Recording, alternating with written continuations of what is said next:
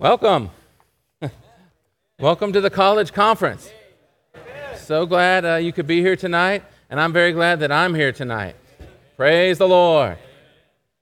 And this is going to be a glorious weekend. You know what the Lord's going to do this weekend? He's going to move. Let's all say, Lord, move this weekend. Lord, move this weekend. Amen. Lord, do it. So let's read the title of the conference here. This year we are in this golden one here. Let's all read the title together. God's move through young people. Amen. God's move through young people. All right. And I think this we have the hymns at the beginning, and the message starts on what page? Page 15. So does everybody have an outline? We're ready? All right, Lord, move tonight. Amen. Okay. It's interesting to think that God moves, and He has a move. Why does God need to move? You know, I don't know about you, but if I'm sitting there, sometimes I get perfectly set in my chair. I've got my book. I got everything just right. And then all of a sudden I start thinking, I'm thirsty. You know what that means? I got to move. I don't want to move, but I got to move because I'm thirsty. Well, that's a very small need I have there, but it makes me move. God has a very great need, and He has a very great purpose and intention, a heart's desire, and for that reason, He began to move. In fact, that's why the whole universe is here. That's why you and I are here. That's why everything is here, because God began to move. To do what? To get His eternal purpose, to fulfill His eternal purpose. Okay, you know, in Ephesians 3:11, there's a verse that tells us, actually, that God has an eternal purpose. I didn't realize that before. Praise the Lord. God showed me He has an eternal purpose. Well, if He has an eternal purpose, guess what He's going to have to do? He's going to have to move. And He moved to create the universe. He eventually, laid the foundation of the earth, and He created man. He did a lot of things. Sometimes I'm just amazed. Lord, you went to so much trouble. Whether you look at the highest, parts of the universe, or you look at the deepest levels of, molecular biology and all the subatomic particles, it is mind-blowing what He put together here. This creation is incredible. Okay, He did all that. Why? Because He has an eternal purpose. This is all part of His move. Okay? Well, let's, this thing here, though, this says God's move through who? Yeah, through Christ, but through young people. This is the title of the conference. Tonight we're going to see God's move through Christ. We are laying the foundation tonight. But the title of the conference is God's move through young people. Isn't that amazing? I am so happy that God moves through young people. You know, when I was a college student, I was a freshman. It's my freshman year. I didn't do very well. And so that summer, I prayed. Listen, in my dorm room, I prayed very seriously to the invisible God. I did. And but guess how He answered me? And He did answer me. But He didn't answer me as the invisible God. He answered me through some young people who He could move through. Some young people that He had called and that He could move through on the campus. Eventually, I met them a few months later, and my whole life got turned around. Think about that. I prayed to the invisible one. But who came to me? Young people. That's how God moved to me. You know what He did? Saved me, first of all. Saved me from what? Not hell. I was already regenerated and justified and so forth, reconciled. But I needed to be saved from the life I was living, the destination I was heading toward. I needed some practical salvation. And He saved me through the brothers and sisters.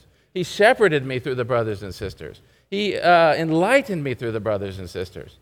Anyway, this is the way that God moves today. You know, in the Old Testament time, and in creation we were discussing, He moved just as God. Let there be light. let there be this, let there be that.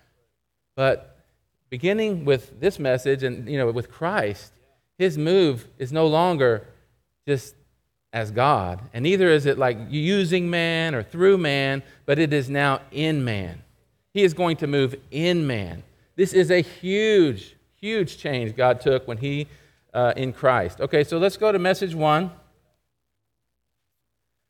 And let's read the title. I already read it a couple times, but let's go.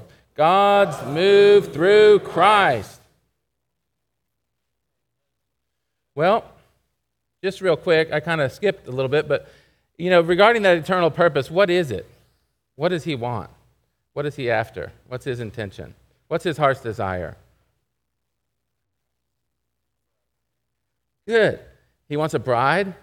He wants man. Okay, in the beginning in Genesis it says, "Let us make man in our image and after our likeness." He wanted basically, and then he says, "Let them." So it's something corporate. He wants a corporate expression of himself. He wants to be expressed through man corporately. Okay, let them have dominion. Okay. Now then, and I know y'all might know this little tune, and I'm not very good at singing, but this is, what is it? Now I forgot it already. God's eternal purpose is to have a group of people created in his image and with his likeness, to be filled with him as life, to express him and represent him. Okay, God's eternal purpose is to have a group of people created in his image and with his likeness, to be filled with him as life, to express him. God wants a corporate expression and a corporate representation. That's what he's after. And that's what all of this move is toward. Okay, that's what all of the move, whether you're talking creation or you're talking, all the things he did in the Old Testament through man, it's all toward this corporate expression. And of course, we know what happened in the garden there. Did he succeed in the beginning in Genesis? Puts man in the garden. What happened? Right there was the tree of life. All he had to do was take in God as life. But instead, serpent came in, thwarted the plan, frustrated God from accomplishing his purpose right there.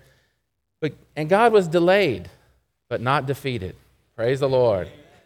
So this move tonight, we're going to get back to the accomplishing his eternal purpose, and the result is going to be what? A corporate expression of himself. Amen. Okay, so let's go to point 1 there, and we're going to see what? Let's read it together. The triune God is likened to a river. How about you look to your neighbor and tell them that the triune God is likened to a river? Amen. Okay, brothers, how about you read Genesis 2:10? And when we're reading Genesis 2:10, we're at the very beginning of the Bible. And then the sisters are going to read Revelation 22:1, and then we're at the very end of the Bible. Okay, so we're going to read the very beginning and end of the Bible here. Brothers first, go, Genesis. And the river went forth from Eden to water the garden. And from there it divided and became 4 branches. Amen. Sisters.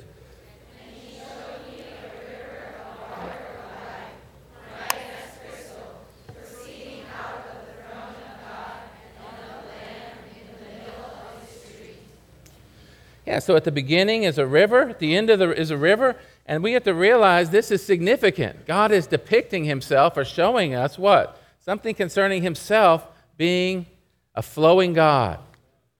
And I was thinking what else about a river? Another thing about a river, if you go to these rivers in Texas, depending on if we had any rain or not, they may not be moving too much.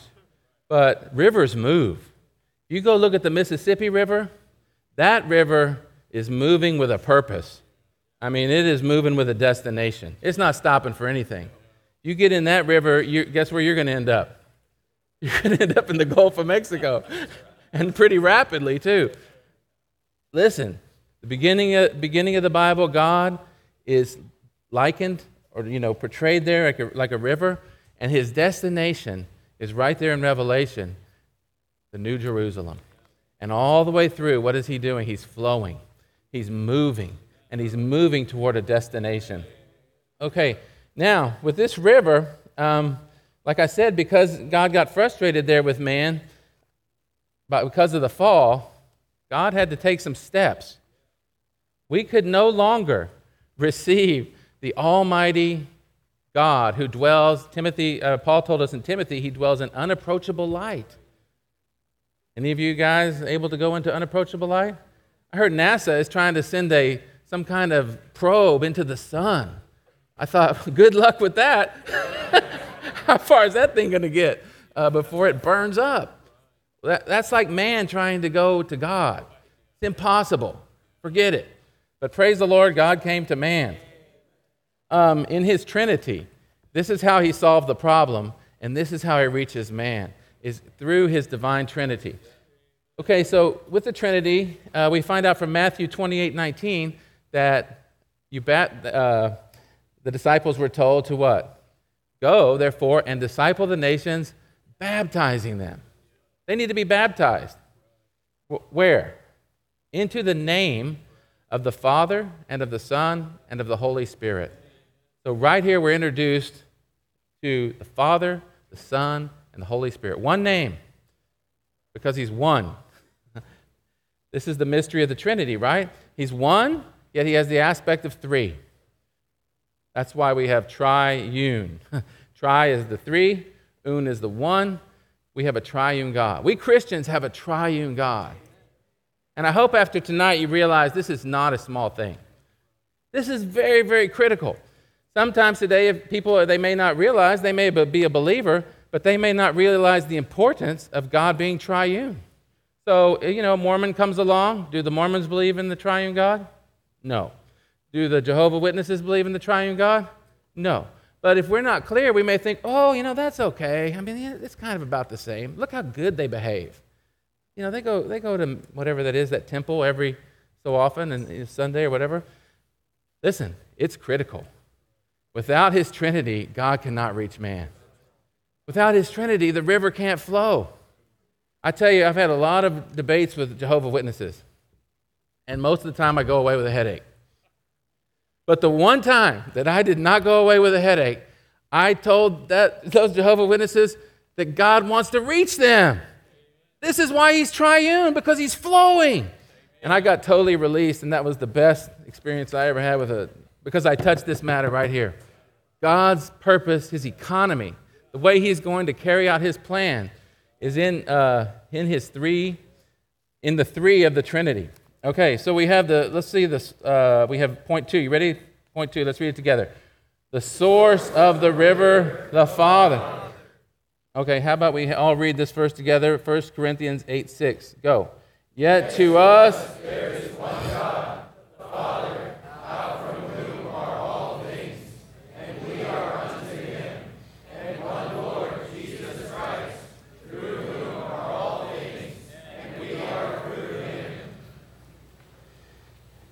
Yeah, so here we have the source of the river, the Father. Now, if you think about a river, there's a number of different ways rivers begin, but one way, like out there in West Texas, you have these great reservoirs underground. I think, aren't they artesian springs or something like that? And we even have an aquifer in San Antonio, and they're always telling us, well, it's down to 626 feet.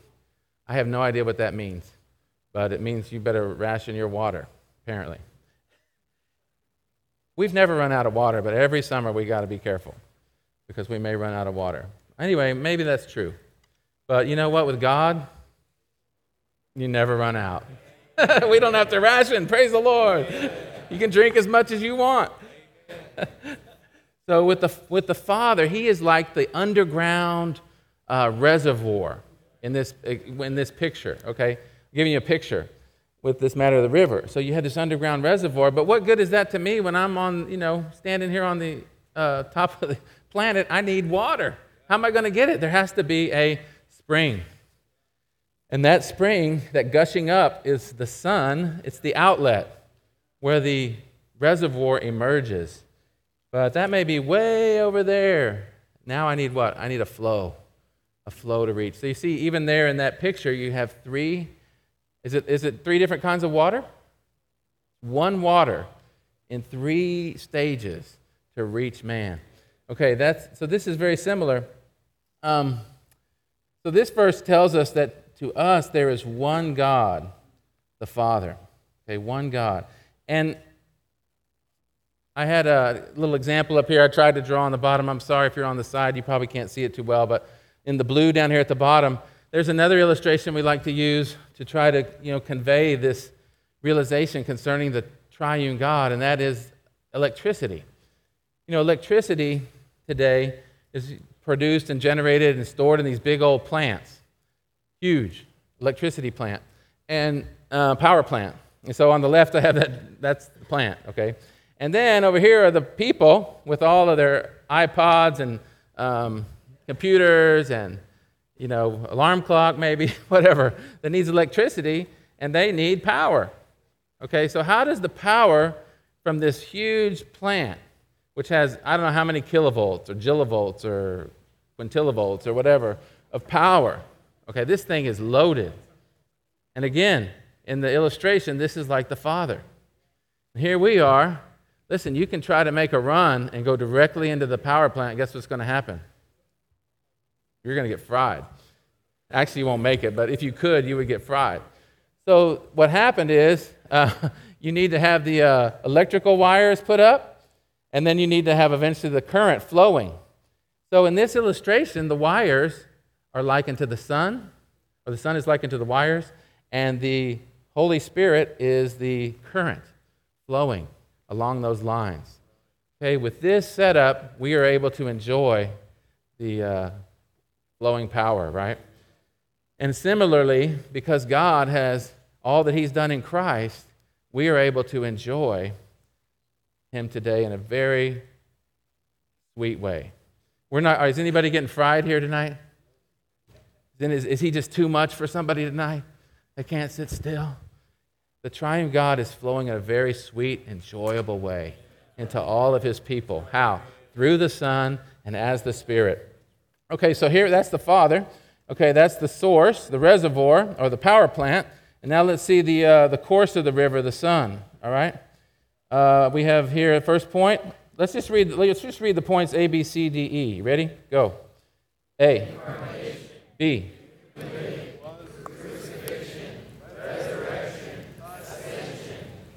Very good. So now we get to the move, the course. Okay, and here, in His incarnation, let's read these verses, John 1:1, 14, and 18, and we'll have, let's see who's up. The brothers. Ready, brothers? Go.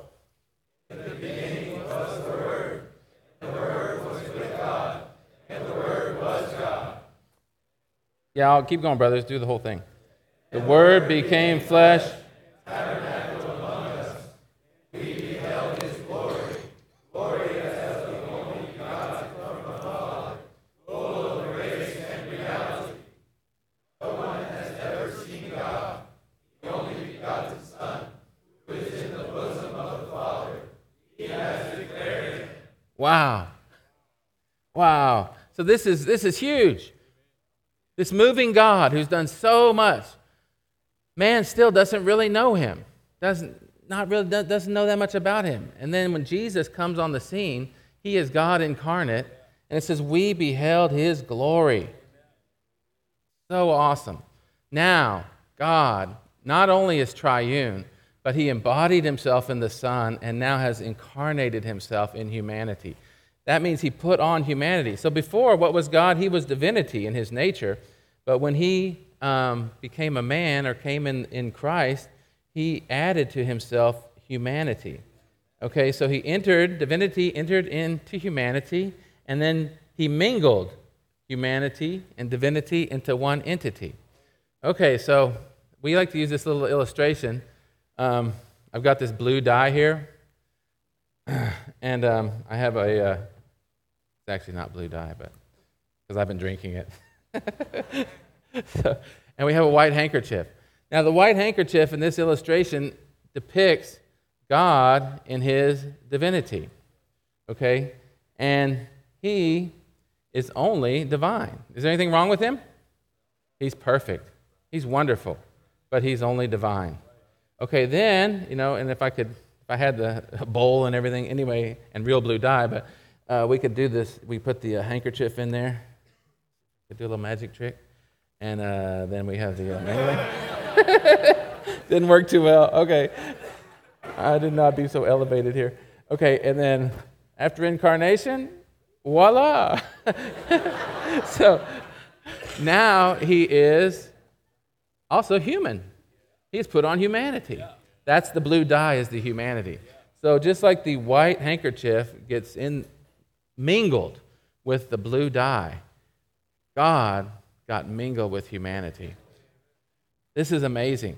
So, still the two elements are distinguishable, and there's not a third entity produced. This is mingling, right?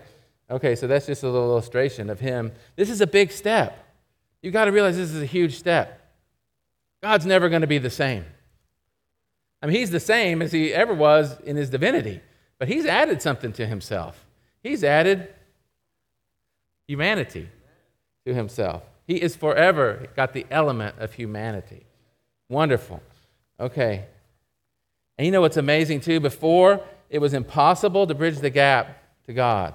Okay. And up here we have a illustration, another one, or we have the diagram, which shows the triune God, and he's been there from eternity. He is spirit, and then in Christ, in his move in Christ, he what? He was incarnated, and he became a man, the Lord Jesus. All right, so here's I tried to pre-draw this here so I wouldn't have to take the time to draw it while I was sharing. And this man expressed God in everything he did. Marvelous. He declared him. Okay, and he had a wonderful human living. Let's read these verses. It's Sister's turn. Sisters, how about you read John 5:19, brothers on Mark 1:15 through 16, and then the sisters again on Mark. Okay, sisters, you ready? John 5:19, go.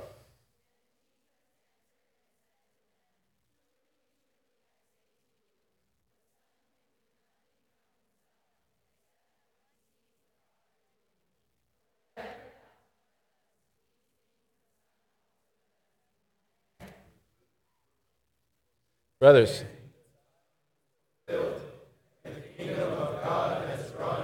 Repent. Amen.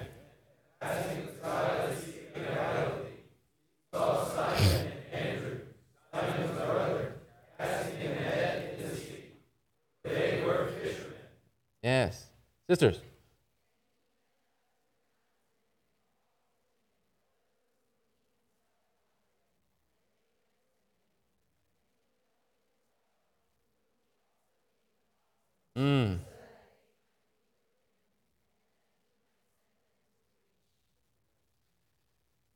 Marvelous. Again, we're laying the foundation. God is moving here, and he's moving in humanity. And it was so awesome. When you met the Lord Jesus, do you know who you were talking to? You were talking to God. Wow. And he said, you were even talking to the Father. You might think, oh, well, is it the Son or the Father? Listen, God, the triune God, is one. You can never forget that. You cannot separate the Trinity. Okay? Yes, in his move, he has the aspect of three, but he is always one. So guess what? When the Son came, okay, let me get somebody up here. How about Uriah? Can you come up here, Uriah? You mind? All right. Get right up here. Okay. So I'm going to try a demonstration here. This is the Son. Now, I am the Father. Okay, for demonstration purposes. And, okay, then, now we think, so we have verses like say, God so loved the world that he gave his only begotten Son, right? So we think, oh, okay, I'm going to give my Son. But actually, I come with him. So when you get the Son, guess who else is there? Right? Package deal, right? Yeah, package deal. Now, that's why this word in Greek, he came from the Father. It has it's para, P-A-R-A, I believe. It has the sense of from with. So I'm sending you, but I'm going with you. All right? Okay, can you go over there? So listen, when he was on the earth, he was from the Father. The Father had sent him. But you know what he said? He said, do you not believe that I am in my Father and the Father is in me? Then he said another astounding thing. He who has seen me has seen the Father. They were like, Lord, show us the Father. We'll be so happy. Just show us the Father. And he told them, if you have seen me, you have seen the Father. Okay. And then another place he said what? I and the Father are one. Then another place he said, in that day you'll know that I am in my Father, and you in me, and I in you. Anyway, so praise the Lord. Thank you, Uriah. So we have to realize here, when we're seeing the Son in action, the Father is altogether there. It is the triune God passing through this, we call it a process, right? He's going through a process. Just like the adding of the dye to the handkerchief was a process, his human living was a wonderful process. He had very, very normal experiences. He was hungry, thirsty, sick, tired. He suffered a whole lot. Just think of all the suffering he had. It's really something. From his parents, from his brothers and sisters, from his disciples, from the Jews. It just goes on and on. Thank you, Lord. Passing through human living. And listen to this. He expressed in his humanity the bountiful God in his rich attributes through his aromatic virtues. Okay, so the Lord, when you saw him or met him or listened to him, there was an aroma. There was a fragrance. Something aromatic about him. How else could he tell people, come, follow me? Davis, come, follow me. If I just came up to you and said that, what would you do? Probably nothing, huh? You think, yeah, you're strange. What's this old guy talking about? But Jesus was expressing the bountiful God in his rich attributes through his aromatic virtues. He was so fragrant that people just dropped everything and followed him. Think about that. That is amazing. Just chunk it. I'm done. Done with my job, done with my career, done with my father even. I'm done with my family. I'm done with everything. I'm following this man. Why? Because he smells so good. I see God expressed in him. Wow. I was talking to this sister one time. Sorry, I got a little problem with the oak today, I think. And she was really impressed with an older brother. And she told me, you know what she told me? She said, he smells like Christ. I thought that is the highest compliment I think you can give somebody. Wow, he smells like Christ. What does that mean? That means that person enjoyed the Lord so much and had so much Christ wrought in them that this other person could literally discern that. We're not talking, obviously, a physical smell, but a aromatic, something expressed in their humanity. And this is, anyway, wonderful. Okay, another thing, of course, the Lord lived not by his natural life, even though he didn't have any sin, he didn't have any problems, but he put that life off and lived by the divine life. He lived by the Father. And how did, you know when he put that off? Baptism. You ever wonder why he had to be baptized?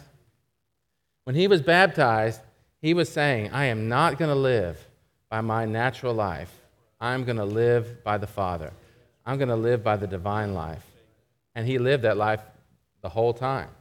He lived a crucified life. So baptism is really important, right? In baptism, we put off our old man, and we put off living according to the flesh, and we are going to live by another life. We're going to live a newness of life, right? So we, brothers and sisters, we need to be baptized. Let's follow the Lord and be baptized. All right, let's go to the next point, crucifixion. this is the next step on the process. And if you're following the diagram up here, well, I didn't put the human living, but here we have his human living. Okay. All right. So let's go to crucifixion now, and let's all read the verse together. Okay, this is he's hanging there on the cross. He had just expired, and John 19:34 tells us what? Let's read it together. But one of the soldiers...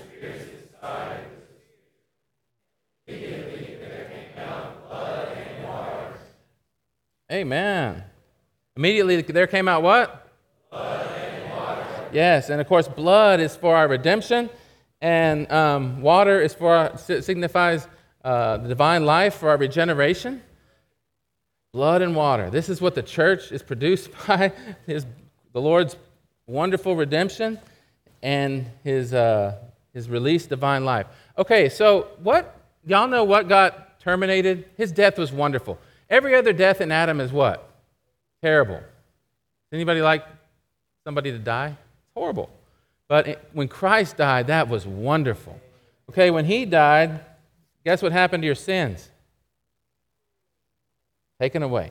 Okay, so sin is one thing that got taken away there. Okay.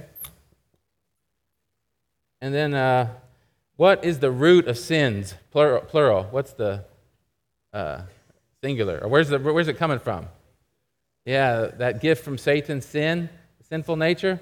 We know in 2 Corinthians 5, him who knew no sin, he made sin on our behalf, that we could become the righteousness of God in him. Okay, what else? Is that all? The world, right. John 12:31. Now is the judgment of this world. Now shall the ruler of this world be cast out. And of course, Paul said, the world's been crucified to me, and I to the world, in Galatians. So that kind of led us to the second one, or the next one. The ruler now is the judgment of this world, and who else? The ruler of this world. Right, Satan, the devil. Okay? And in Hebrews 2:14, it says that through death he might destroy him who has the might of death, the devil. That is the devil. And, of course, I think he also talks about in John 3:8, he undoes the works of the devil. Isn't that good? Lord, undo the works of the devil. Amen. What else? How about our old man?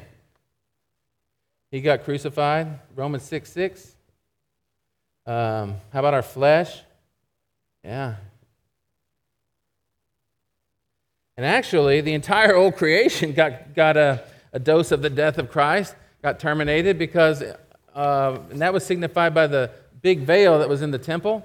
And when he died, the veil of the temple was rent from top to bottom, showing that God did it. And on that veil was all these cherubim embroidered, representing God's creation. So the entire creation got torn. How about that death? What a wonderful death. We have a song, Lord, how we thank you for your death. Oh, praise the Lord for the death of Christ. Okay, and positively, forgot the positive point, sorry. He did what? He released the divine life. This life that had been concealed in the shell of his humanity was released through his crucifixion. Okay, so life got released. All right?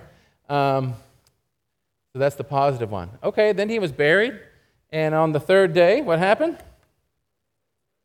He resurrected. So let's all read 1 Peter 1:3.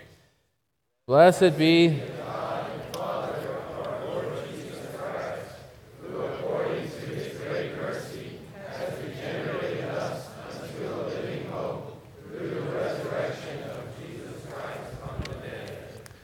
Amen. So in resurrection, Christ firstly became the firstborn Son of God, right? And this is really marvelous because previously, up to this time, he was the only begotten Son of God, John 3:16. But after his resurrection, according to Acts 13:33, and then in Romans, we see that he is the firstborn. He's called the firstborn. Okay, how do you go from being the only begotten to the firstborn? There's got to be another one, right? I really enjoyed being the only begotten child of my parents until my sister came along. I never got over that. Now I got to share all the attention. Anyway, so resurrection was also a big birth, a regeneration of all the children of God. We just read the verse. Okay, when did you get regenerated? Let's read that verse again. I'll read it to you. Blessed be the God and Father of our Lord Jesus Christ, who according to his great mercy has regenerated us unto a living hope. When we got regenerated? When you believed in the Lord? Through the resurrection. Through the resurrection. So when Christ was resurrected, nobody saw this at the time, but in the spiritual realm, there was a grand delivery of all the children of God. So we were actually born again, regenerated, before we were ever born. How about you turn to your neighbor and tell him when you were regenerated?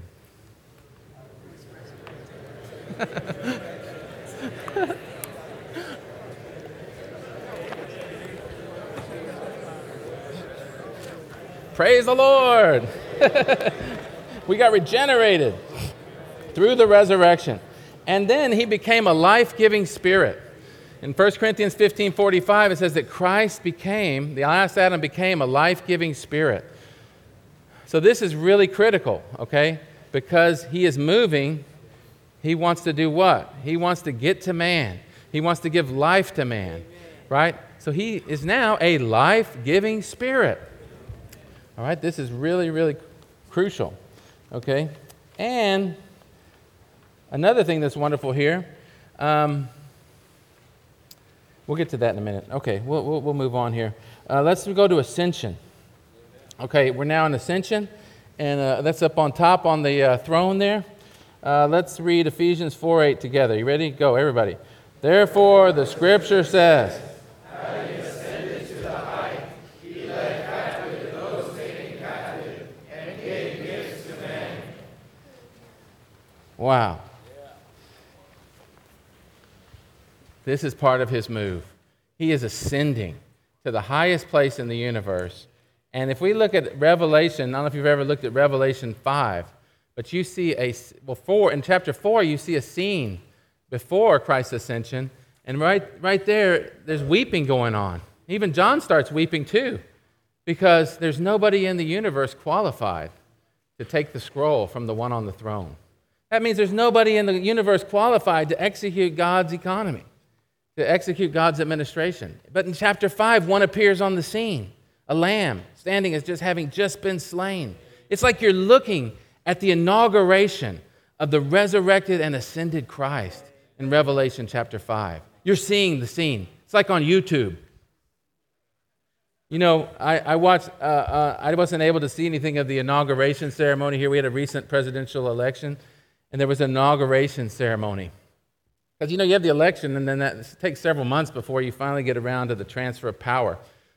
But anyway, nowadays on YouTube, you can just click and watch the scene. Watch the inauguration. Okay, so there, Christ was inaugurated. All right, he was given all authority. He was made Lord, Lord and Christ. He's the King of Kings and Lord of Lords, and he has all authority. I mean, watching that inauguration, it's impressive. It's a very official ceremony. And basically, there is a transfer of power going on there. Amazing amount of power. In our case, with the president, you're now the president, and you're also, I think, the commander-in-chief, and there's probably a whole bunch of other titles that you get along with that, because there's so much power involved. Okay, now, why is that important? Well, if you're a presidential candidate, you're out there stumping, giving all these speeches, you're making all these promises. I'm going to do this, and I'm going to help you, and I'm going to help you, and I'm going to fix y'all's problems, and I'm going to fix your problems, and I'm going to do all this. I'm going to take care of everybody. I'm going to fix everybody's problem, right? Okay, but as a candidate, can I do anything? I can't do anything. I can make all the promises I want, but until the inauguration, there's no power. I can't actually do anything Just all a bunch of promises. But when Jesus was made Lord in Christ, when he ascended, listen, he got all the power.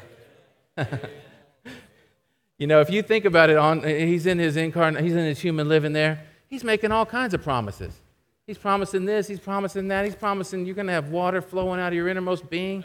He's promising you'll never be thirsty again. You know, he's got all kinds of promises. But it wasn't until this point you could be sure every promise is going to be carried out. He's going to fully execute God's new covenant. He's going to carry out every detail of it in all of us. Oh, praise the Lord for his ascension. Okay, so now then let's go to point 4. Let's all read together. The flow of the river of the Spirit. Let's read that point together. 4. The flow. Of the river, Spirit. Praise the Lord. A, life-giving. Okay, now we have the brothers here on the first campaign promise. And then the sisters will do the second campaign promise. John 7:37 through 30. I put that in quotes, of course. Just they were his wonderful promises he gave. Okay, let's go, brothers, on John 4:14. But whoever drinks of the water that I will give him shall by no means thirst forever. But the water that I will give him will become in him a fountain of water, gushing up into eternal life. Amen. Gushing up into eternal life. I've got rivers of life flowing out of my innermost being. I've got rivers of life flowing out of my innermost being. Okay, stop. I don't know how to do the stop, but okay.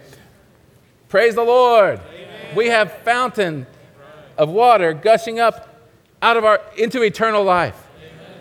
Did this promise get fulfilled? Amen. Praise the Lord. That's because now, as the life-giving Spirit and as the ascended one, he can, what?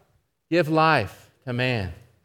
He can pour himself out to man. Okay, and I have over here, we'll get to that in a minute. We always put the 3 circles, but I'm going to put something different today. Praise the Lord. Okay, how about we're on the sisters now, John 7:37 through 39. Ready, sisters, go.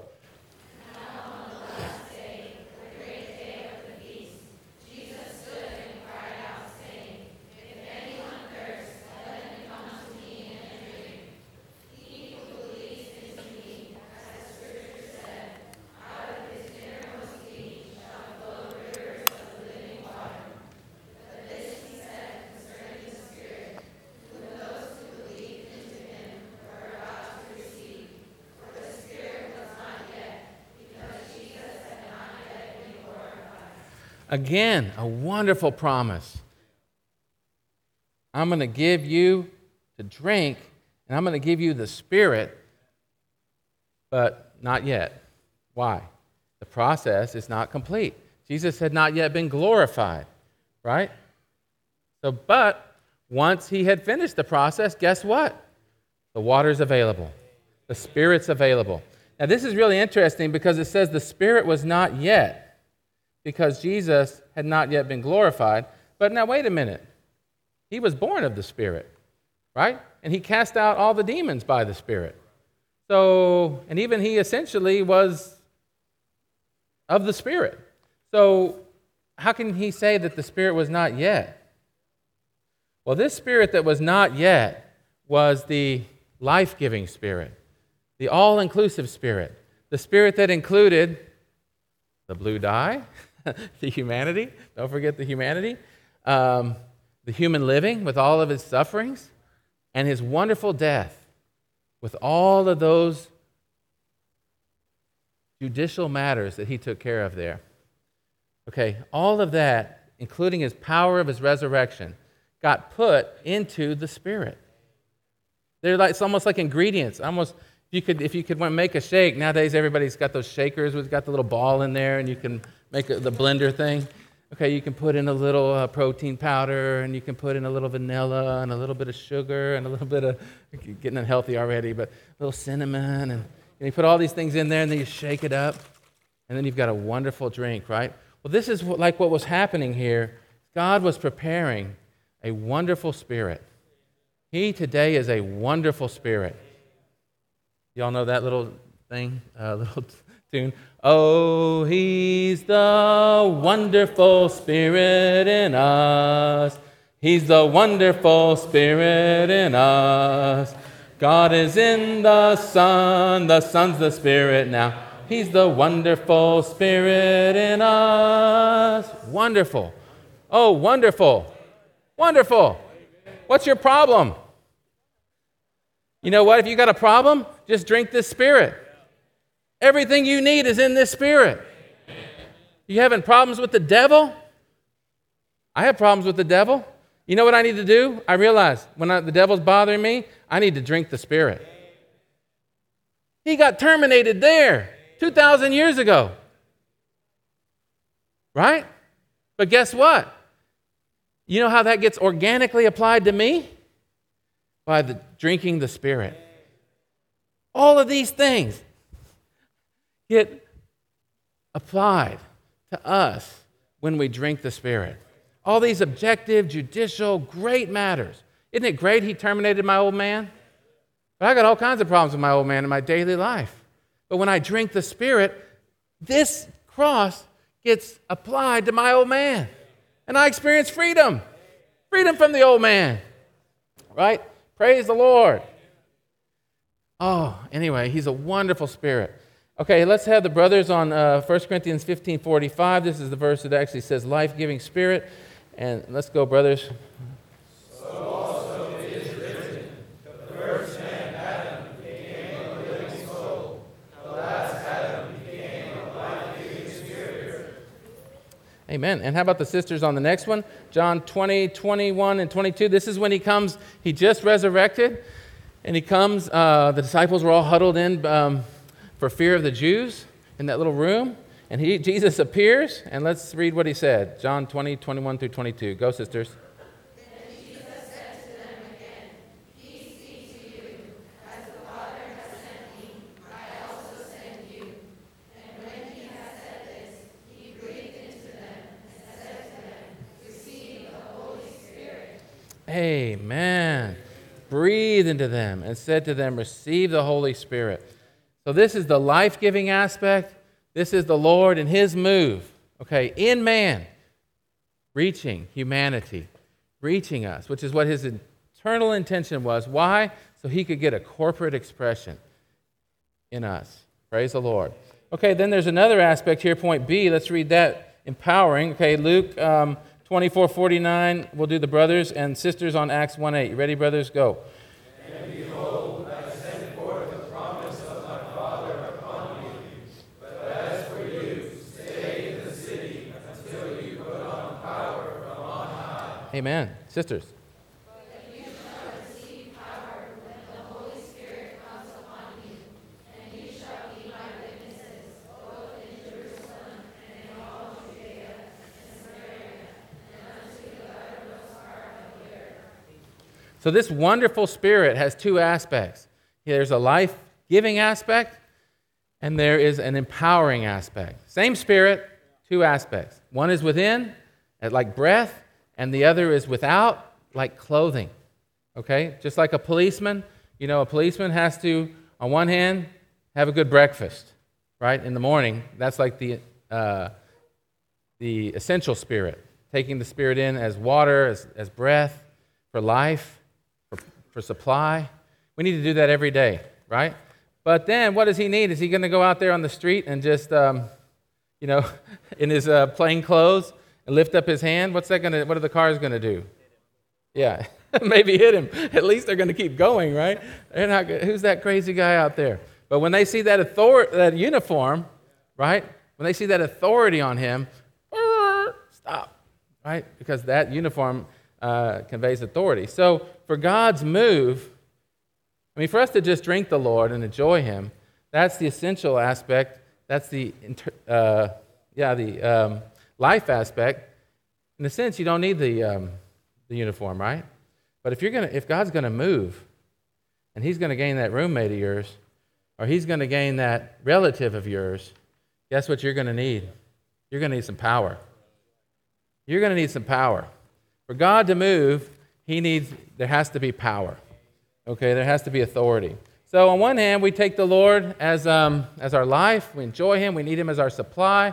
Without enjoying him as our life supply, we can't go on, right?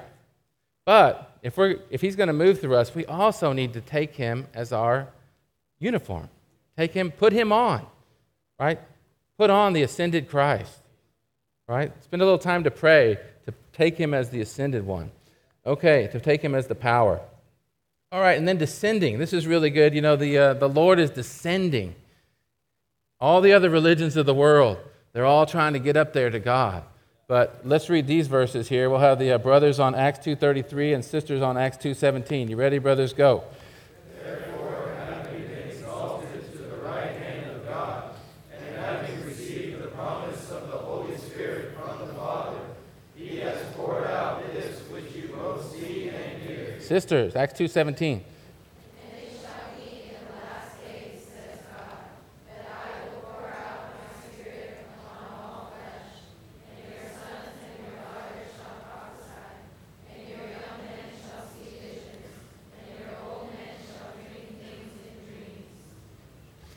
So he's gone through the process.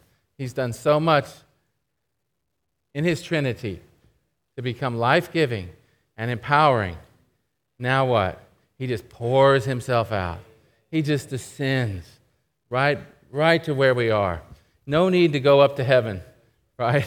He descends right down to our situation, right? He is pouring himself out. And guess what all this is for? Let's read point 5. The destination of the river. Okay, so the rest of my diagram, which some of y'all probably been wondering, what is he doing up there? This is supposed to be the body. Okay, I tried. And of course, who is the head of the body? Christ. So, amen.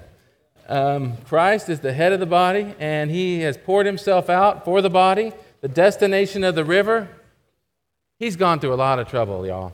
He has created. Eventually, he came in a man, the Lord Jesus, went through that long tunnel, that long process of human life, and dealt with every negative thing on the cross. Everything that separates you from God and everything that separates us from one another got terminated. Why? Because he wants a body. The Lord is after a body. A corporate expression of himself. Okay, let's read these verses. Brothers, on Acts 2:24. Ready, brothers? Go. They were all filled with the Holy Spirit and began to speak in different tongues, even as the Spirit gave them to speak before. Sisters, Acts 10:44 through 45. Go.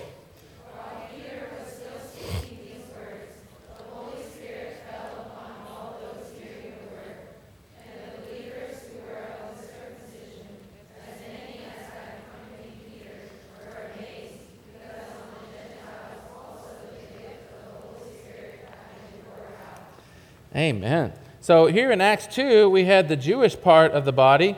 The Spirit was poured out on them. And then in Acts 10, I am so happy for Acts 10. That was at Cornelius' house. Because here, the Gentiles got in. Oh, I am so thankful for that. You know, there was a time, if you were not a Jew, you weren't in. You couldn't get into God's people. You couldn't get under God's blessing. You had nothing to do with God. But praise the Lord for Acts 10. He turned to the Gentiles. Oh, hallelujah. Thank you, Lord, for coming to the Gentiles. Why? Because he wants one body, whether Jew or Greek, slave or free. He wants one body, one corporate expression of himself. Now, you think about it. There's never been an entity like this, and we cannot concoct an entity like this. We cannot organize an entity like this. This is his living, organic body. How can this possibly be? How can this possibly be? The only way is by the flowing of the triune God. The only way is by him flowing through Christ as the Spirit into us. Because you know what we need in order to be the body? We need every part of that process. We need every part of him. We need the divinity, right? We need divinity. Without divinity, there's no body. We need God. And guess what else we need? We need his humanity. Listen, my humanity is not going to make it in the body, right? I don't know about you, but my humanity is anti-body. Right? So we need another humanity. We need the humanity of Jesus. Oh, this humanity is wonderful. This humanity is full of love and care and compassion, and he's balanced and he's forgiving, and you can just go on and on and on. What are we? We're not that. So we need the humanity, right? His humanity is for the body. Now listen, I tell you what we really need too is we need his wonderful death. Without his death, there can be no body, right? What if you, Trevor, and what's your name, brother? Darius, right. What if you, Trevor and Darius, y'all are still in your sins? You want to be in the body? You want to see the brothers? How do you feel after you sinned? You come praising the Lord to the meeting?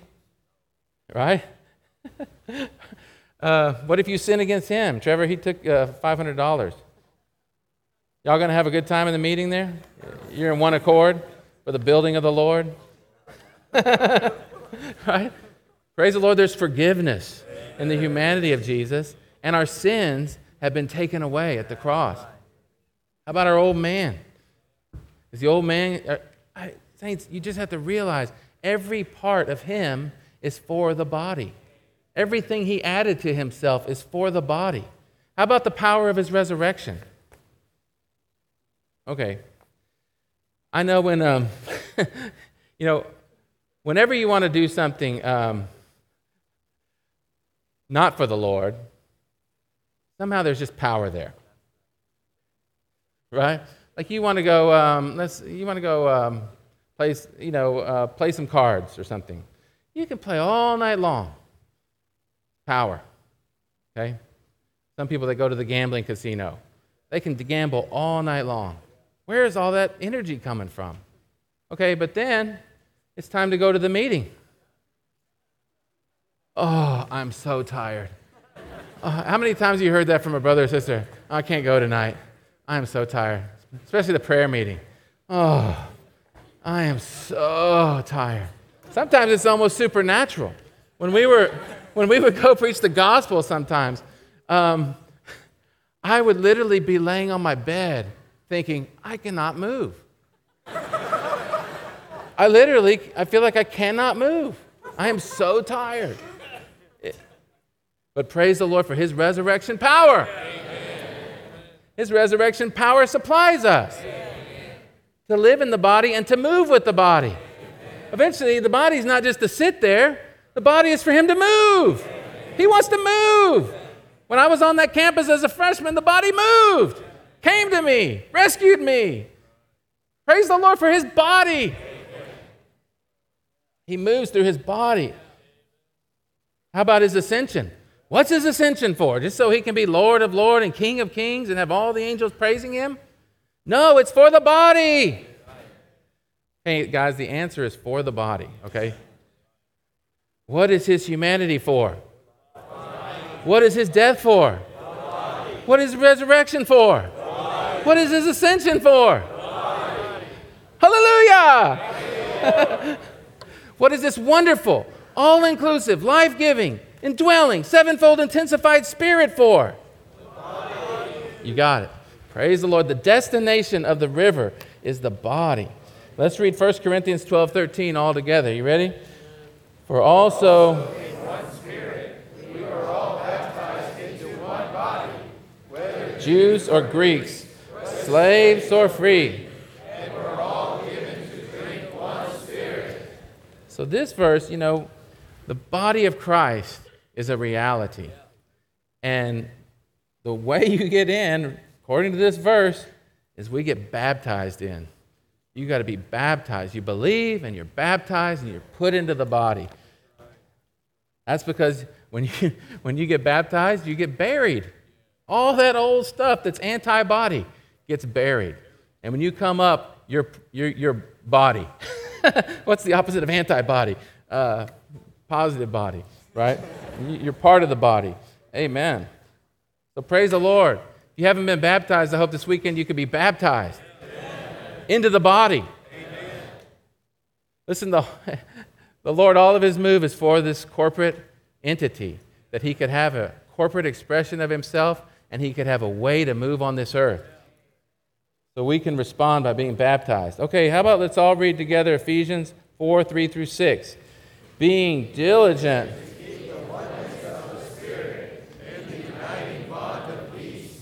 One body. And one Spirit, even as also you are called in one hope of your calling. Amen. One Lord, one faith, one baptism, one God and Father of all, who is over all and through all and in all. Amen.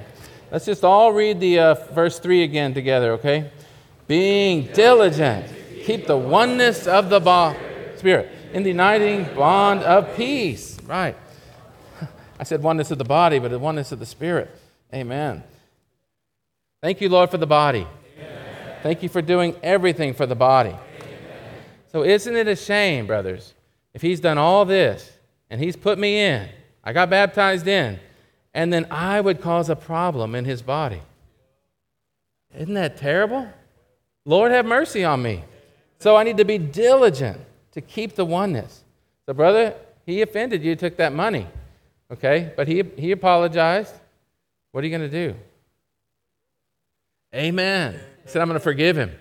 Praise the Lord. By grace. He's going to need to drink a lot of the Spirit. But eventually, he will forgive him. And these two will be completely one. So, saints, we need to be diligent. The Lord has done all this work, and he wants to move through the body. But if we are not one, he cannot do that, right? So we need to be diligent to keep the oneness of the Spirit. And what do you think the best way is to do that? Remember, all those ingredients that we need for the body are where? They're in the Spirit. So here I am. I'm trying to be diligent to keep the oneness, but the old man's rising up. The unforgiven offenses are rising up. All these other things rising up. What should I do? Drink the Spirit. You'll keep the oneness. The Lord will have his body for his corporate expression, and he'll be able to move on this earth. Amen. Praise the Lord. So, okay, pray with your neighbor real quick. Amen.